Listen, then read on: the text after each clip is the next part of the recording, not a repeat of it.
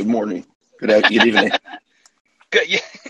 Yes, very much good morning for you. Good evening for us. And yeah, I just got to share the Twitter notification as well. I just shared, but I'll share again. Why not? By the way, how is the sound? I will confess, I am parked in Truckee on the way to Nevada, and I'm inside the Tesla, and it defaulted to the mic. And so, can you hear me clearly? I hear you amazingly well, and I'm Wow. jealous that you're going to Truckee and maybe skiing. Well, I'm in Truckee. This is my usual charging stop on the way to the desert. I'm actually not a big skier, and I don't think it's ski season yet. I do not see any snow on the ground, but I'm sure very soon it will be. It is a beautiful part of the world. So, Michael, wait. So you speak with an English accent. So wait, hold on. But that's right. You made Aliyah. So you were actually born and raised American. Well, maybe you should just do the full intro rather than me diving into the details of your bio that I wanted to hear about. Sure. It's a little bit like that old cartoon from the New Yorker on the internet. Nobody knows you're a dog. So I guess you didn't know I was American from all our text correspondence. But I grew up in the United States. I grew up in New York, raised in Manhattan, born, like I said, there. And then I finished college in New York and then moved to Israel in 1993, which now gives away my age. And I'm 50, living in Jerusalem today. Well, that I knew that you were living in Jerusalem because you mentioned that you were commuting to Tel Aviv, which seems like a long drive. Having done that drive myself, however, in a little sharut, these little buses that you used to take in Israel and probably still exist. But before we get into your commute, so you were born and raised in the United States, but obviously Judaism is a little central to this conversation. So were you raised Orthodox, or did you later become more observant in life? No, I was raised Orthodox in New York. Long line of Orthodox people. My great-grandfather was actually a well-known rabbi. My grandparents were both business people, but everyone Orthodox. My father was an ordained rabbi as well. Wow. Okay. So, this is relevant in case people are wondering, not just because of the Jewish strengths of this conversation, but because the book in question, The Tree of Life and Prosperity, is this interesting juxtaposition of Torah, right, which, is a 2,000 to 3,000 year old document, with a lot of the debates of everyday life, whether it be venture capitalism, just modern societal questions like UBI. And so Judaism is definitely germane to your book. And so I guess what's interesting is that, I guess your own life is is a version of the book in the sense that you're an Orthodox observant Jew, but also a very successful venture capitalist. Not that those are actually antithetical in any way, but you don't necessarily, similar to the themes of your book, you don't necessarily see those juxtaposed so commonly. Well, I guess early in my career, I used to joke that I was one of the few people, if anybody else wore a yarmulke to all these tech events, going back a long way. I guess in the context of our motto at my current venture firm, Aleph, different is better than better. I guess that made me stand out somewhat. But no, I don't think they're antithetical at all. Quite the contrary. I think, the venture business in general is about being different and thinking out of the box. And I think there's something about being a minority or different in the context of the landscape that certainly was in the mid-'90s when I got into the venture capital business. That's helpful to thinking about things and not always having to follow, let's call it the social or bon ton or herd mentality of the day. I think that's valuable. No, interesting mentioning wearing the yarmulke. So I think everyone who subscribes to Pull Request probably knows, but yeah, I'm in this conversion process, which is like never ending, kind of like my PhD was, but hopefully it'll come to a more firm conclusion. But I've often also worn, I'm sure I'm not as observant as you are, but I do wear the kippah occasionally. And it definitely produces an effect. At least in the sort of very secular Silicon Valley tech worlds, right? Because it's a statement of a certain position that, as you said, is a minority one and, fairly unusual in many ways. I never thought about it as kind of being unusual in any way. It's just who I am. And I think in general, we do a lot better as a society if people were who they were and we respected them for it. And I've never found anything other than that. And one of the things I love about Silicon Valley was that people were super accepting, at least in the Valley parts that I grew up in. I understand things have changed over the last couple of years in some places, but I haven't been back in a couple of years because of the pandemic. But I've always found Silicon Valley. I always did find Silicon Valley super accepting and really interested more than anything else.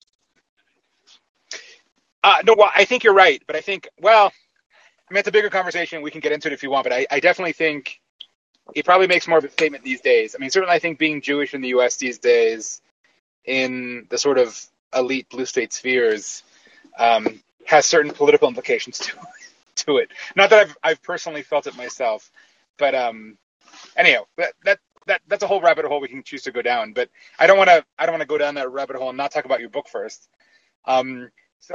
So maybe do you want to maybe Sure. just talk about what compelled, because VCs writing books, it's not unheard of. In fact, I see that David Sachs, who is a VC and is involved with Colin and has also written a book, is in the audience. So it's certainly not unprecedented, but it's slightly unusual. But of course you had a writing credit even before this. So I'm curious what motivated you to write this book in particular right now. Yeah, glad David Sachs is here. I really enjoy a lot of the things that he writes. So I actually didn't sit down and write a book. I've written 5 in Hebrew, and 2 of them have been translated to English, even though English is my native tongue. And this is the second translated to English. And what I sat down to do, actually, these were conversations around the Sabbath table with my children that I ended up turning into notes. And the notes turned into like a WhatsApp group of missives on Friday afternoon. Every week in Judaism, you read a portion of the Torah of the Bible every Sabbath. And I would send out before that Sabbath kind of a missive of about 8 to 10 pages on a topic of the day that was related to the weekly Torah portion. And someone said, turn this into a book. And then the book, quite surprisingly, did well in Hebrew, not in an Orthodox or religious audience necessarily, but actually in a technology audience, an investor audience, and a broad audience. And found its way to the top maybe, I think, of the first one, even of the bestseller list in Israel. And I was shocked. And then someone said, you really have to translate this to English. And hence launched the book, The Tree of Life and Prosperity, which is this book. And it's done pretty well. And what I found is I did a tour of college campuses last week. I was in Harvard and MIT and Penn Wharton and Emory and NYU and a bunch of other places, that there's real interest in this notion of timeless values. You mentioned a few thousand years old, values that have stood the test of time, or principles, as I prefer to call them, that have stood the test of time, and how they can apply to modern life. And I think a lot of that is because so much has become fluid in modern life that people are looking for anchors, looking for timeless wisdom in these kind of swirling tides of modern society, where everything seems to be negotiable. And it's found a real audience. I mean, I've been shocked by it, candidly. So so for those, I mean, I'm sure there's a lot of non-Jews listening. So just to understand how your book is structured, what you referred to obliquely is, the weekly, what's called the Parashat reading, which is, for those who aren't familiar, the Torah, i.e. the first 5 books of what Christians would call the Old Testament, is, a continuous scroll, but readings from it are divided over I'm not even sure how many weeks are in the lunar calendar, actually. Michael, it's not 52, probably. It's probably, but some number around 50 or so are the individual readings. But it depends on the year. Oh. It depends on the year, because we have leap years. Oh, and so we had a 13th month in some years. So it's complicated. Yeah, the Jewish calendar is definitely complicated. It's more complicated than the solar calendar. So there's a number of readings, 40 plus readings a year, and they form the sort of recurring readings every Shabbat, every Saturday, right? And at the end of the year, there's a beautiful ritual called Simchat Torah, which was, I think, in late October this year. I was at it, and it's when you kind of you finish the reading of the scroll, and you immediately restart at Bereshit, at Genesis, and the whole cycle begins again, right? And you parade with the Torah in this very joyful way, and it's one of the few Jewish holidays that doesn't commemorate a sort of religious, commandment nor a historical event. It was just sort of invented by the Jews as this sort of joy of the Torah. So anyhow, the book is organized by the same method, right? In that you don't quite have as many chapters as there are parashas in the year, but it's the same idea that you take a certain reading, and in the same way that you do in the Shabbat, it takes a particular story. Say, I don't know, Jacob and Esau, for example. Or Noah, for example, the inventor, right, exactly. And you do a deep reading of that. And so I'll shut up there. But I wanted to frame how you framed your book so people would understand how it is that you're mixing the sort of Jewish way of dividing time and reading with your own lessons about life. Yeah, so the book actually is going to be in 5 volumes corresponding to the 5 books of Moses. The Tree of Life and Prosperity is the first volume on Genesis. In Hebrew, I've already put out Genesis, Exodus, and Leviticus, the first 3 of the 5 books of Moses, and so Exodus is coming next in English, and it is organized the way you said it, right, which is by the weekly portion, which is the way Jews read it throughout the year. And I do, to your point, a deep dive on a given character or story based on the textual analysis of what is going on in that portion. And so, just to use an example that I think modern ears would understand really well, because everyone knows the story of Noah, right? And you always ask people, who's Noah? Well, Noah invented the ark. Turns out that Noah is not just, or he made the ark, he built the ark, and he saved humanity from the flood. It turns out that Noah didn't just make the ark, but there are bookending stories to the ark story. One is about Noah inventing the plow, and the second is about Noah inventing wine or chemistry or fermentation.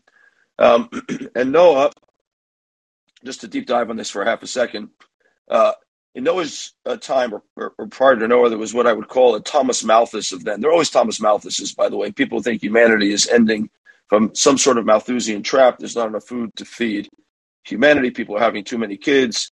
Recently, for those following Maureen Dowd's Apocalypse Now article, if you read through the comments there, you saw a lot of Thomas Malthuses running around. The world is ending. We're still here, by the way. And Noah had an ancestor kind of 5 generations before. His name was Jared. Yered in Hebrew, and Yered means going down, like the world is going down. And people stopped having children at young ages. They started to kind of have children later, and less children, it seems, because he thought that the earth couldn't feed humanity.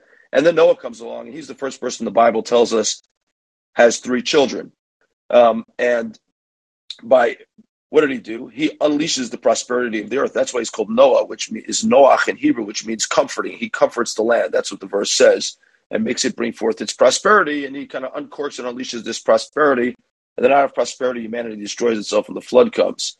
And so Noah's kind of the first guy to bring called dual-use technology, an invention that helps prosperity, but at the same time destroys humanity. And the same thing happens when he invents wine, which is an important invention. By the way, still today, after floods, we have problems with clean water.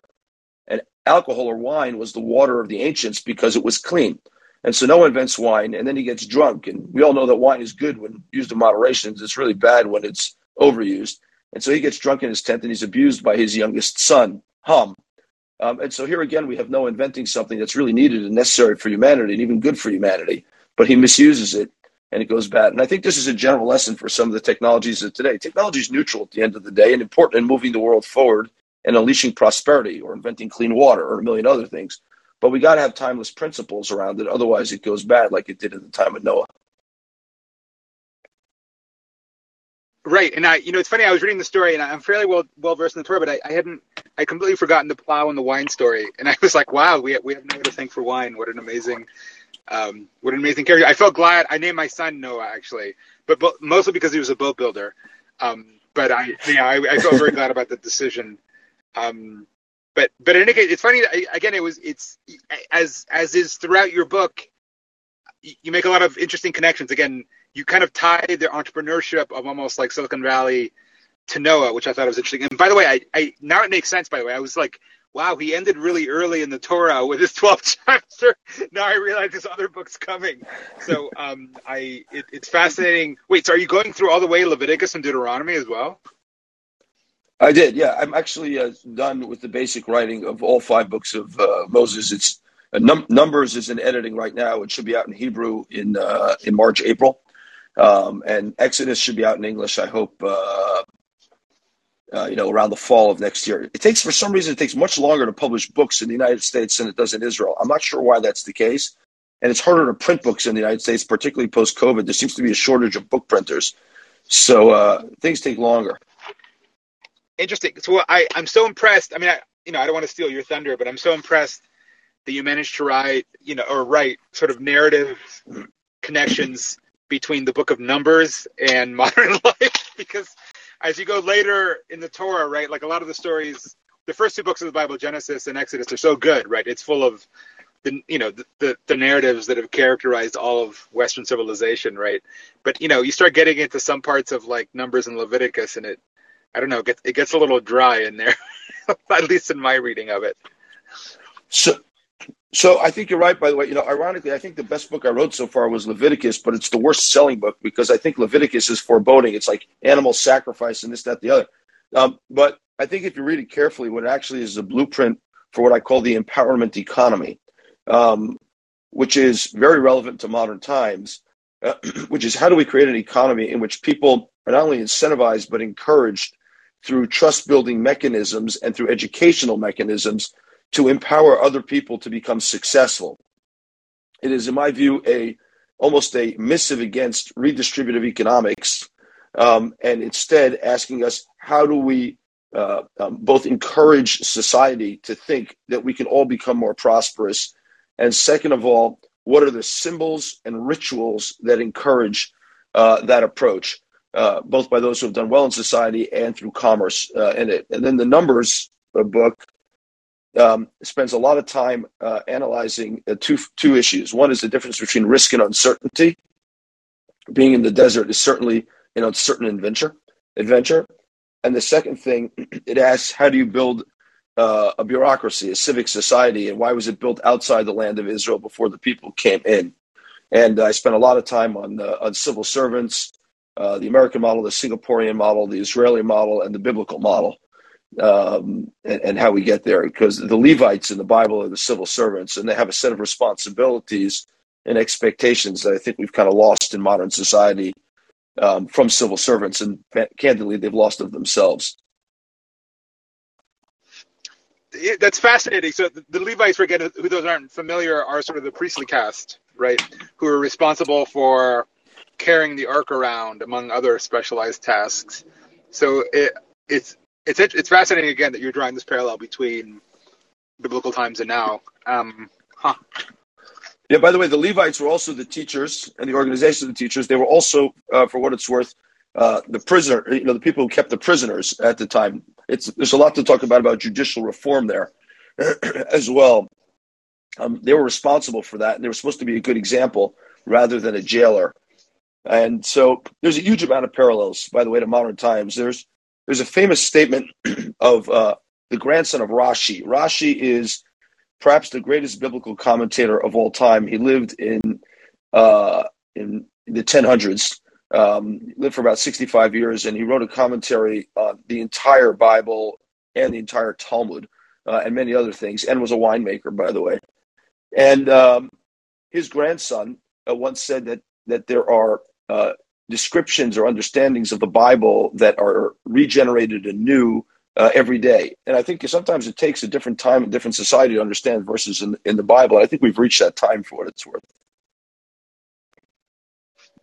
Well, I mean, that to me is one of the miraculous things of Judaism, that it's able to draw so much modern meaning from ancient texts and ancient practices, this is pulling back to the 30,000 foot view, but it's amazing how Jews, on the one hand, maintain their religion and their faith and their practices in such a steadfast way, but at the same time adapt it to modern. Like just today, so today is the first night of Hanukkah, probably your second night, I guess. And one of the Talmudic sort of prescriptions is to publicize the miracle, which means that you put the Hanukkah or the menorah in the window and actually put it on display. And that's mentioned in the Talmud. And, almost as a half joke, but actually kind of serious, I tweeted today, if I tweet a photo of the Hanukkah, does that mean I've complied with the mitzvah? And the head of social for Chabad chimed in and said, yes, actually, you do. Yes, you can just take a photo of the Hanukkah and tweet it, and you've satisfied the mitzvah. So anyhow, it's amazing to me that those coexist. I don't know if we have people on from San Francisco now, but I was actually thinking of Hanukkah and the candles over the last couple of days because of what's been going on with San Francisco education. So one of the things people don't know about Hanukkah, because, by the way, everyone takes pictures today, is the Talmudic requirement to light a candle is you only light one candle every night of Hanukkah. 8 nights of Hanukkah, you light one candle. That's the base commandment. But today we light one candle for each day, and that is described in the Talmud as the extraordinary of the extraordinary, meaning that is the best way to fulfill the commandment, to actually signify each day as an ascending statement of change through a different amount of candles. And I once had a rabbi, his name was Rabbi Rosenzweig, many years ago, who said, why on Hanukkah of all holidays do we go after the extraordinary of the extraordinary, the absolute best way to keep this commandment? And he said, because the nature of Hellenism, which Hanukkah combats, is what he called institutionalized mediocrity. And that what the Hellenists were after is that kind of everyone would be the same. We'll institutionalize this mediocrity in society. And Judaism is a protest against institutionalized mediocrity. And I've been thinking about that a lot, with a lot of discussion going around the San Francisco school system and removing excellence from it. And that Hanukkah should stand in stark contrast and a protest to this notion that will institutionalize mediocrity instead of striving for excellence and doing the best of the best. Well, once again, Michael, that's an amazing leap. I mean, just as a brief summary, it might be worth summarizing the Hanukkah story and the Maccabees very briefly, because the whole assimilation in Athens versus Jerusalem and the Hellenists, versus the fervent Jews may not be apparent to everyone. I'm happy to go ahead, or if you want to go ahead and maybe just give a very brief summary of that story to set up the sort of... Yeah, why don't you start and I'll chime in? Oh, okay, God, how to do this briefly. So it's funny. It's one of the later Jewish events, just in terms of actual documented time. It was the mid 3rd century, and the contrast here is under the Seleucid Empire. So this is, as most people probably know, after Alexander the Great, his empire was broken into his various lieutenants, and the part that we now call Israel, right, fell under one particular subset of that empire. And the main part of the story here, okay, is that the Jews who were living in, Judah or Judea, the land of Israel at the time, were assimilating into what was the macro Greek culture, right? And Greco-Roman culture for centuries was dominant. Specifically, Greek culture was sort of the elite, it's supposedly intellectual culture at the time, right? And Jews were doing everything from not being circumcised so that they could exercise in the gymnasium, to not doing proper sacrifices in the temple, because the temple, of course, still existed. And the Judah Maccabea, the Hasmoneans revolted against that. And to be clear, it was a bloody, violent revolt. It was not, it was not a Twitter war. It wasn't peaceful. Yeah, right? Exactly. Right. It was definitely not peaceful. We're talking tens of thousands of casualties at the end of it. And it was specifically kind of a civil war, right? In the sense that it was assimilated Jews versus non-Jews that refused to assimilate, right? And so in that sense, it's a contrast between traditional observance and the sort of fashionable secularism of the time. And of course, in the U.S., I mean, there's a whole American angle to this, which of course you're familiar with. But I tweeted a quote from the Book of Maccabees today, and somebody chimed in saying, "Oh, it's only an American thing," which isn't really true, but it's partly true in the sense that the way that the calendars go, it tends to fall around Christmas. And so American Jews, because the holiday is about assimilation, had it be this sort of counterfoil to Christmas, right? It's like the Jewish holiday around Christmas that you celebrate instead. And so they made it into that, even though, of course, it's strictly speaking not one of the Jewish high holidays. But anyhow, I'll shut up there, as I'm sure you have more to say about it than I do. Yeah, I think, your point about the lack of circumcision, they didn't let them learn the Bible at the time. It was in what I would call a lowest common denominator assimilated culture on some level for all different people. And it what I would say is disrespected tribalism. For what it's worth, in my introduction to my book on Leviticus, I'm actually a big believer in what I call respectful tribalism, which is people aren't all the same, and tribalism is important. It's how we create community to enable people to be resilient, and community is a very important part of resilience. And rituals, which are important in tribes, are ways to bond around that to enable you to help out people in their time of need. And the Hellenism of the time disrespected that, and so the Maccabees rise up and say, we if you water everything down and become a mediocristan, to borrow from Nassim Taleb, and become mediocristan, so nothing stands out and nothing can move forward because we're all trying to converge on a lowest common denominator. And that's what I think happened at Holiday. And so they rose up, and to your point, it was violent, both against the sympathizers, the Jewish sympathizers to the Greeks and the Seleucid Empire. By the way, from a timing perspective, the story happens, it becomes commemorated later, to your point, in the Talmud, but the story happens in the 1st and 2nd century BCE, right? So around the time of 130, 140 BC. And Hanukkah is still kept today and was kept throughout the generations, and I think it's not an accident that it's a popular holiday. First of all, it doesn't require you to stop working like many of the other Jewish holidays do, which I think makes it easier. But two, it's really a story of triumph of ideas as a way to galvanize the people in a way that we don't have that much in modern times, and I think it's a really powerful story in that way. Right. No, it's a powerful story. It's funny. Part of my thread was about how it's funny. I actually posted a quote from the Book of Maccabees, which is actually not part of the Hebrew Bible, which is kind of contradictory in a sense. It's not part of the Catholic Bible either. It's part of the Protestant Bible, of all things. But there's a bunch of reasons and debates as to why it's not part of the Hebrew Bible. But I think one thing you touch on, Michael, is that in addition to the sort of assimilation thing, right, one of the tensions I find inside Judaism, well, and inside the world right now, speaking of joining, Jewish conversations with sort of more secular mainstream ones, is the tension between globalism and particularism, right? Like, we live in a very universalist, globalist society in which the tribalism of which you're discussing is sort of a priori kind of problematic, right?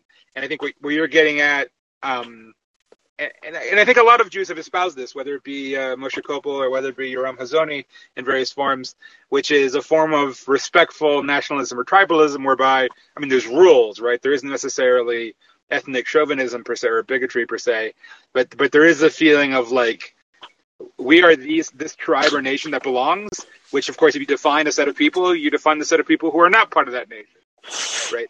And I think that's, these days, that sort of sits in contrast with the sort of mainstream universalism. I'm trying to be diplomatic here, but I think you probably get what I mean. I do. I was having a conversation with an Indian friend of mine recently, who I love dearly, and he's in India. We had this fascinating conversation around. He's very proudly Hindu, and I said to him, "Tell me how that expresses itself. It's who his cohort of friends are, and it's the rituals he understands. But that doesn't preclude someone from reaching across the ocean or across the fence and having a conversation with somebody respectfully and respecting their traditions. And I think that's super valuable. And what ends up happening when we try to how should I say this? To use your term, to go too universalist, is we actually erase people's identity. And an identity is actually a core need.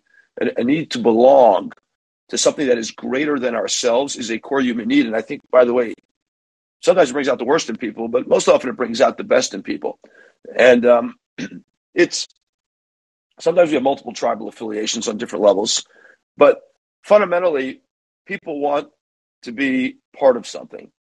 And that needs to be respected, and it needs to be acknowledged and mutually acknowledged. And that's kind of the way I think about it. The erasing thing is interesting because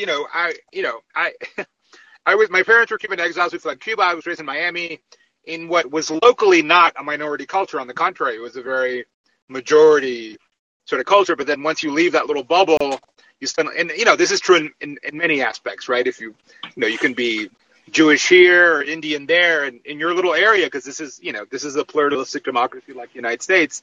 You're in your comfortable bubble, and you leave it. It's like, oh my God, I'm a minority, and then you realize that, like, yeah, too much universalism, like, oh, let's all get along and celebrate each other's holidays. Like, no, I mean, there's, again, for X to be meaningful, i.e. you are part of X, there's part of people who are not X. And that doesn't necessarily mean that it's exclusionary or sort of antagonistic in a way, but it's, I think, this sort of touchy-feely kumbaya universalism just ends up like bleaching and like deleting everything. Like there's no real feeling there. And I think only old school liberalism, right, which I'm distinguishing from like contemporary liberalism, in which it's like, well, there's many tribes within this overarching rubric of mutual respect and tolerance, and then that's it. Everyone does their own thing, but like no one's forced to acknowledge or sort of engage with this other tribe's thing, because it's just, as long as you follow the rules and follow the covenant, so to speak, of the United States of America, it's fine. You can do whatever you want, right? But no one's really, in some sense, I don't know. Yeah, and it's somehow that notion of liberalism or diversity is kind of disappeared, I think. Well, it's alive and well in Israel on some level, or much more so. Yeah, but I agree with you. I wouldn't even call what's going on now liberalism, but we can debate the moniker at a different time. Well, hold on. So fixing on that for a second, Michael, because I spent time in Israel, and I know a bunch of Israelis. Not that I know it that well. I'll be in Israel early next year, by the way, and I think you know that. But so you mentioned the diversity in Israel. I hope they let you in, given what's going on now. No, I saw that. I know. I saw that news, and I texted it to my editor saying, "Oh shit, I think they're closing the border again." But I assume it'll open as soon as the Omicron or whatever variant fades. But the one thing you mentioned, which I think is interesting, that I think most people outside of Israel, certainly those who are anti-Zionist, don't realize, is that Israel is kind of like the United States in that it's incredibly pluralistic and diverse. Even though it's, in theory, the Jewish state, Judaism means many things and many colors and many types and many everything.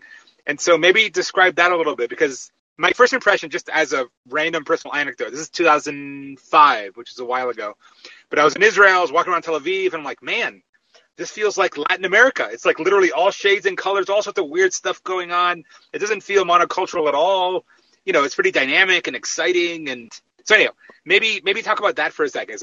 I don't know that most people outside Israel realize quite how diverse in all senses of the word Israel really is. Yeah, so, you can take I don't normally like this this description, but it's useful on some level. So, about 80-ish% of the country is what you'd call Jewish, and 20% of the country is Arab, Christian, and Muslim. Among the Jews who live here, people have come from all corners of the earth, from Western society, United States, Europe, Eastern Europe, Western Europe. Those are obviously not all the same. The North Africa, the Middle East, Syria, Lebanon, Iraq, Iran, Turkey. We have Jews who've come from India, South Africa, and Ethiopia. And so you have a wide variety of people who've come from all over the planet, where Jews have been in exile for 2,000 years and turned up here.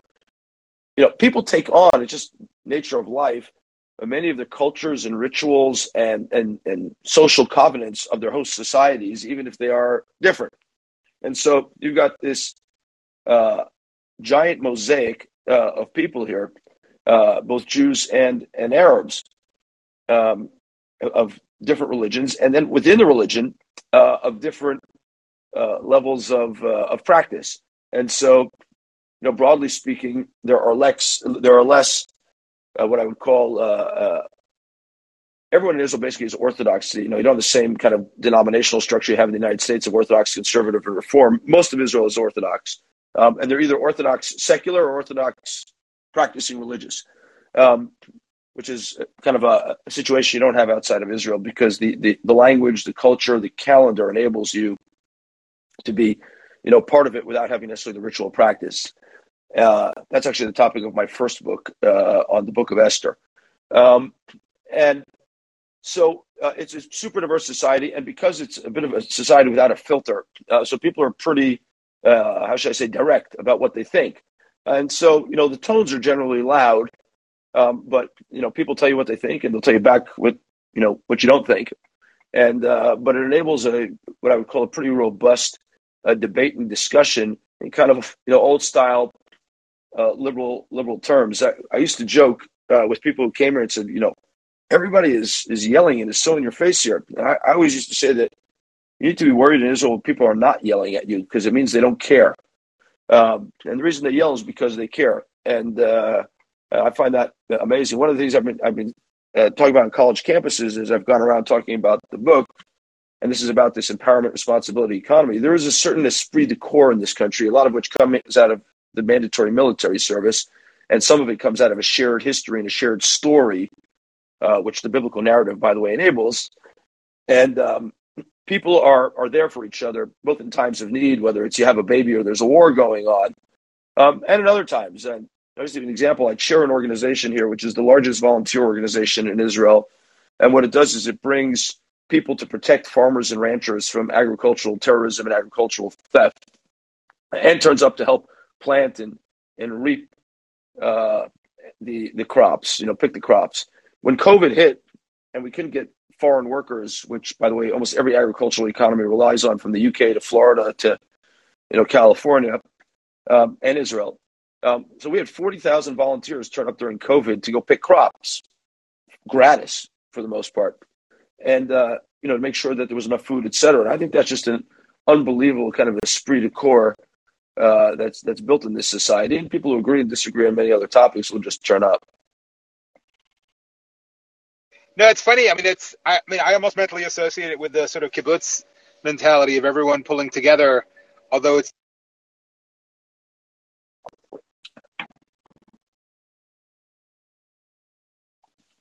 Am I the only one who lost Antonio? Antonio, we lost you for a second there. Can you hear me? Oh, there you are. Sorry. Now I do. Okay, great. Yeah. Sorry. So that's interesting. And yeah, the forced conscription thing, I can definitely see how that creates this esprit de corps. And then I think the critical thing is the shared narrative, which is one thing, by the way, that I lament in the United States. The narrative is definitely, well, it's not fraying, it's frayed. It's completely disjunct. Yeah. Anyhow, I don't want to get too depressing, but I think the U.S. needs to reinstitute national service for what it's worth. Right now, many people have proposed that. Everybody from William F. Buckley to lots of people have actually done it. But what would they do, right? Like professional militaries don't need millions of people. This country doesn't need. So what would they do, right? Well, they could go in and rebuild schools in disadvantaged neighborhoods and go in and teach, and we do public works projects. There's a million things. So, by the way, they could volunteer in the police. I know people want to defund the police and everything, but the police could use some civilian support. And go volunteer in the police. We could use that. No, it's funny. I just random anecdote, but I used to live out in the Northwest in this little island northwest of Seattle, and island's called the St. Juan's, and there's the highest peak there, which is on my island. There's this beautiful tower at the top of it, and it was built by the Civilian Conservation Corps, the CCCC, which in the 30s did exactly what we just said, right? It was the Depression, and you don't want idle youth just sitting around without jobs. That's never good, right? And so maybe hundreds of thousands of Americans were just paid like a stipend, not much, but just to go and build and repair things all over the country. It was a massive success. But again, it's very difficult to imagine that right now. But maybe I'm being pessimist. I had this notion I was thinking about that, with the however many trillions of dollars they're doing in kind of Build Back Better or whatever that is, that yes. if we just did national service, we could actually lower the bill of that pretty significantly, and at the same time build connections throughout society, mutually respectful connections, because people would see other people, which we don't enough right now. I was thinking about that. By the way, a word about better, just in the context of Hanukkah. I think about this a bunch. At Aleph, our venture capital fund, our motto is different is better than better. When you do things that are better, nobody gets inspired. When you do things that are different, people get inspired. And I think that's really fundamental to kind of where we're at in society right now. Doing something differently, and I think, by the way, that is the ethos of Silicon Valley over many years. Doing things different moves society forward. Doing things better doesn't get us going that much. And I worry about that notion. And it goes back to the Hanukkah notion again of better is still, it's better than mediocre, but it ain't inspiring, to say the least. Yeah, I mean, to your point about the infrastructure thing, I mean, yeah, it's what, over $1 trillion, so it's over 5% of GDP. Yeah, we'll see if the highways in California actually get better. Yeah. Yeah, by the way, I'm going from, after this call, I'm going to give a talk at a banking conference in Israel. And one of my topics is the GDP is a bad measure of society and of societal economic growth. It's not just that GDP is a bad measure. It's not unique enough, particularly in modern times when we're talking about a knowledge economy. And one of the topics I plan to talk about, which relates to my book on Leviticus, is if we really believe in this thing called the responsibility economy, one of the things we need to be measuring is the human beings in it, not just the output. So how many people have skills that are translatable in the 21st century? What is the rate of growth of people in the economy with skills for the 21st century? That's not a measure of GDP, but it is a measure of investment output into the most important creator in the 21st century economy, which is the human being. In the 20th century, we had factories, right? So we can look at how much investment in capital goods, et cetera. Today, that the modern notion of the capital good, quote unquote, is the human being, and we don't measure that, and it's quite stunning. That's the measure of future output. Can we pay back $1 trillion? Well, hell, I don't know. How many people will be able to work in the knowledge economy? Good question. Yeah, I mean, it's a more forward-looking KPI to get wonky about it, but I guess how would you measure that? Because it's so difficult. Like, even when it comes to what do you teach your kids so that they're productive members of society 20 years from now? Even that's not clear. So how would you measure it today, whether the youth are actually going to be productive or not, other than something like GDP or average income or something? Like, how would you do that? By the way, for what it's worth, I would teach my kids biblical studies and how to think. One is for the timeless principles of it, and second of all, kind of Talmudic reading is very important for how to think. That's what I would teach my kids. But on top of that, they need exposure to a wide variety of things early in their life. Everything from reading and writing, and I think writing is an underappreciated skill in modern society. Public speaking, underappreciated skill in modern society. And then math and problem solving are like kind of critical things. And we never ask kids to get up and speak publicly. My wife always jokes, and Antonio, I've invited you in the past, but you're invited to our Sabbath table when you get to Israel. But my wife always jokes that if we have 20 people at our Sabbath table, our kids get introduced to public speaking every Friday night and Sabbath afternoon because they have to speak in front of 20 people. And I think it's a valuable skill in storytelling and speaking publicly during this time. And so we got to look at these things. What are we teaching kids in their early era that gives them a wide range of tools to do self-learning and promote themselves and talk about things articulately? Those are 21st century skills. You're not just operating a machine. Yeah, no, definitely. I mean, public speaking, pitching skills are definitely important. I mean, there's definitely a difference between societies that emphasize social charisma, right? I mean, it's not the only thing because it can be a little frivolous and superficial too. But when coupled with actual thinking, that's the devastating combo, right? That you want. Yeah. No, and I think we also don't ask kids to struggle anymore with hard text. One of the things is, I learned in the Talmud, still do. Aramaic is a non-extant language, basically, unless you talk to Nassim Taleb. Oh, hey, are you still there? So, yep. Yeah, I am. Okay. So, Aramaic is not an extant language, but when you struggle with an Aramaic text, or you struggle with a biblical text and try to understand the context, or the classics, by the way, I think it's valuable to try to understand what other societies we're dealing with. It forces you to think in an out of modern context way, and compare and contrast. And I think that's got a lot of value. Oh, no, I agree. I mean, my favorite readings when I was younger was, either biblical texts or epic poetry or things that were completely out of my, what seemed to me very provincial and backwards sort of 90s Miami Cuban childhood. But again, I think, I think the internet has done many things to the human intellectual world. But one thing is that it's focused us into sort of what I call the eternal present, what I and others call the eternal present, which is, the sort of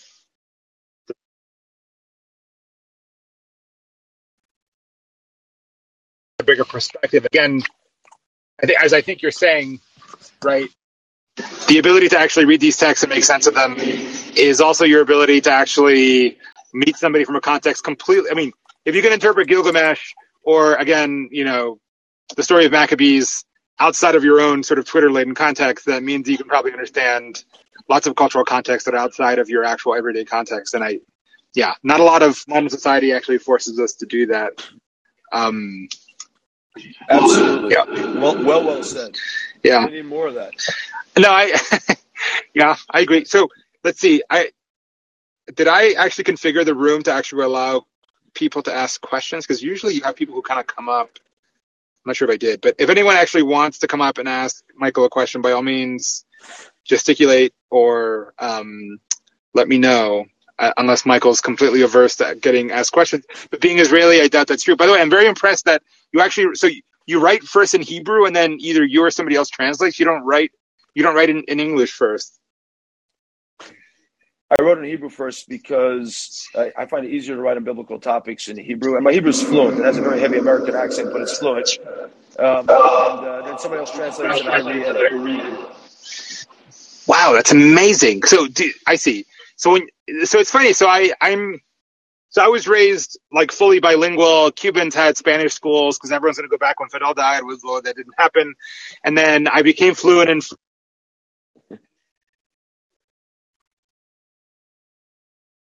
It's definitely true that like your brain goes certain when you're in certain languages, and it's fascinating to me that you think biblically in Hebrew. That's amazing. But yet Hebrew is your everyday language. Like you talk to, your taxi driver, your kids, whatever in Hebrew. It's not just a liturgical language or a scholarly language. I talk to my kids in English, and I talk to the taxi driver in Hebrew. And, the tech business in Israel is for the most part conducted in English, although there is Hebrew. And I can speak tech in Hebrew because it has so many English words transliterated. Half of my life is in Hebrew and half of it's in English. Interesting. Well, I'm glad to hear about the tech being in English because my Hebrew is like less than terrible, and I'd love to check out the tech scene when I go there next year. So it's interesting to hear that. But can I ask you a random? Everyone's read your book. It's in fact sitting in front of me on my desk. I have a bunch of books I keep in front of me. Chaos Monkeys is one of them. Oh.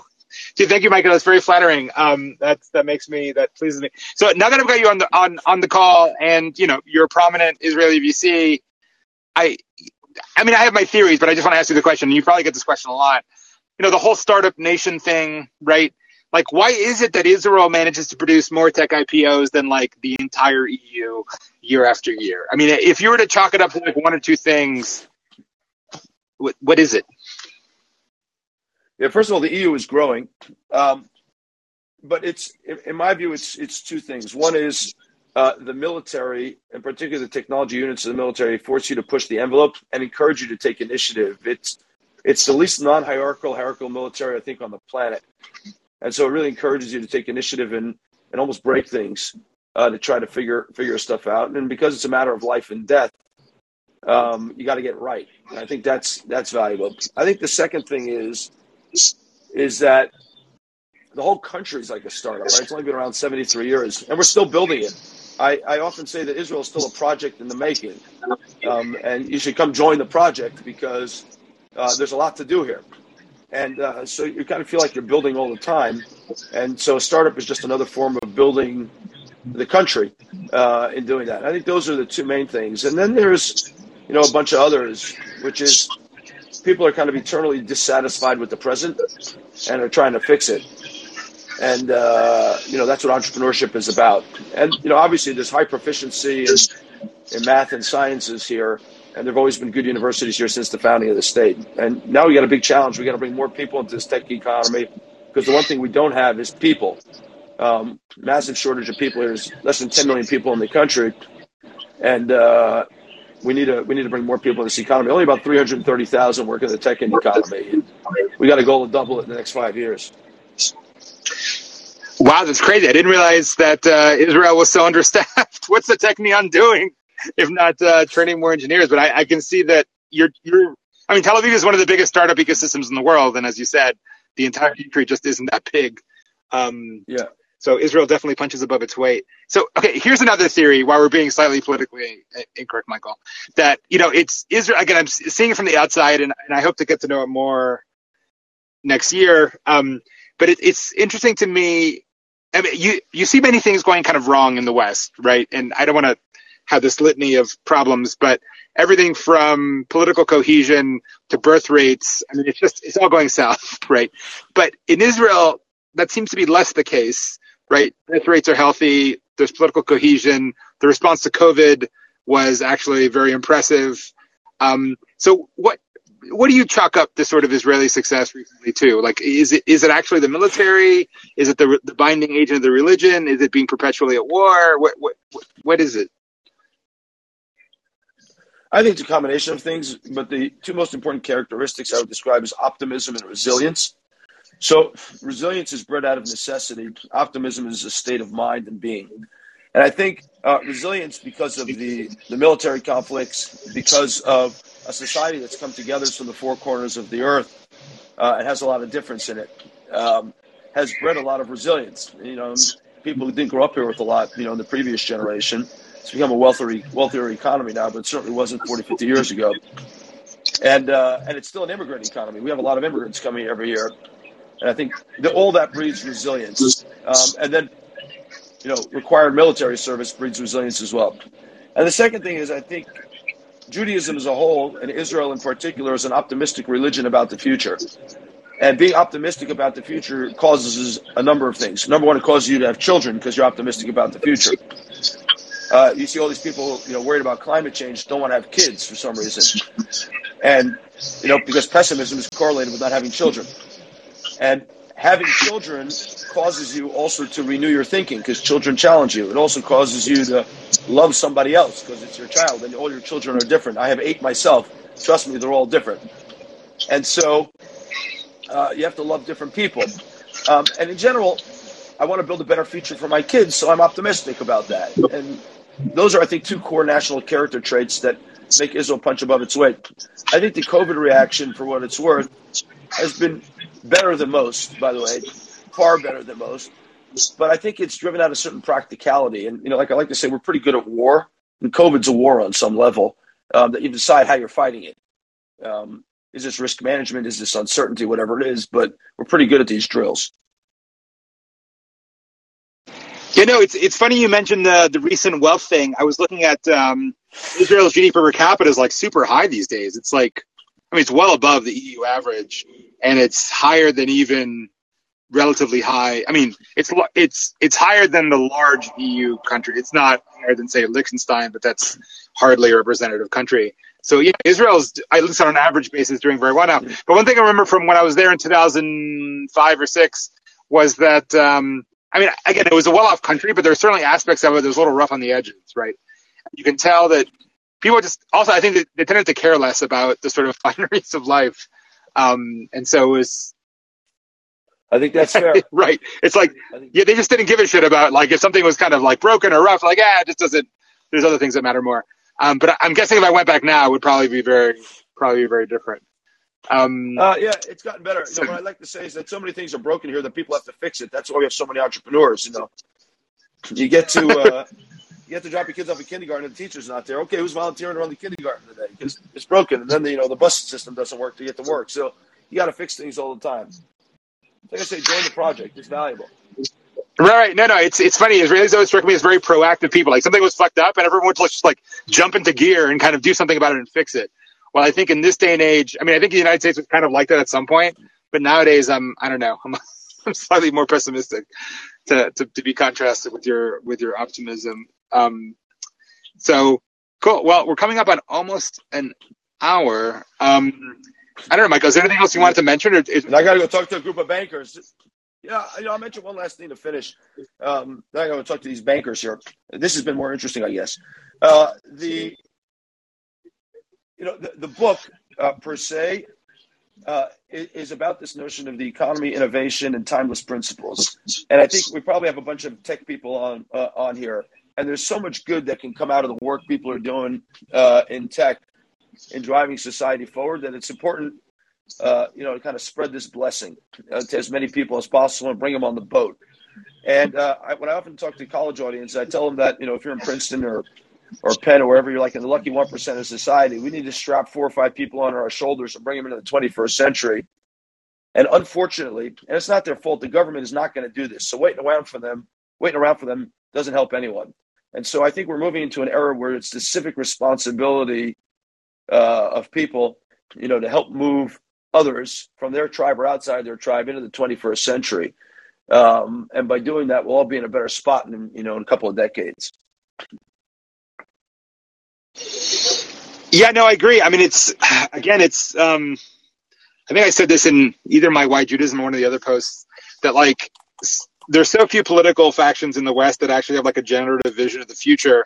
And I think Israel is one of those few exceptions because, again, it's like you said, it's a national project still in the making, right? Like, it's not just like startup nation, like, oh, Israel has good startups. Like, no, you don't get it. Like, the entire country is a startup still, right? And, and it's like, it's amazing to think about it. Well, anyhow, I look forward to spending time there next year when they lift the travel restrictions again, which it's funny. They've been together for months and I was just like, oh my God, finally they lifted, and then boom, they're down again. But I'm guessing they'll be lifted. So I'll probably see you in either.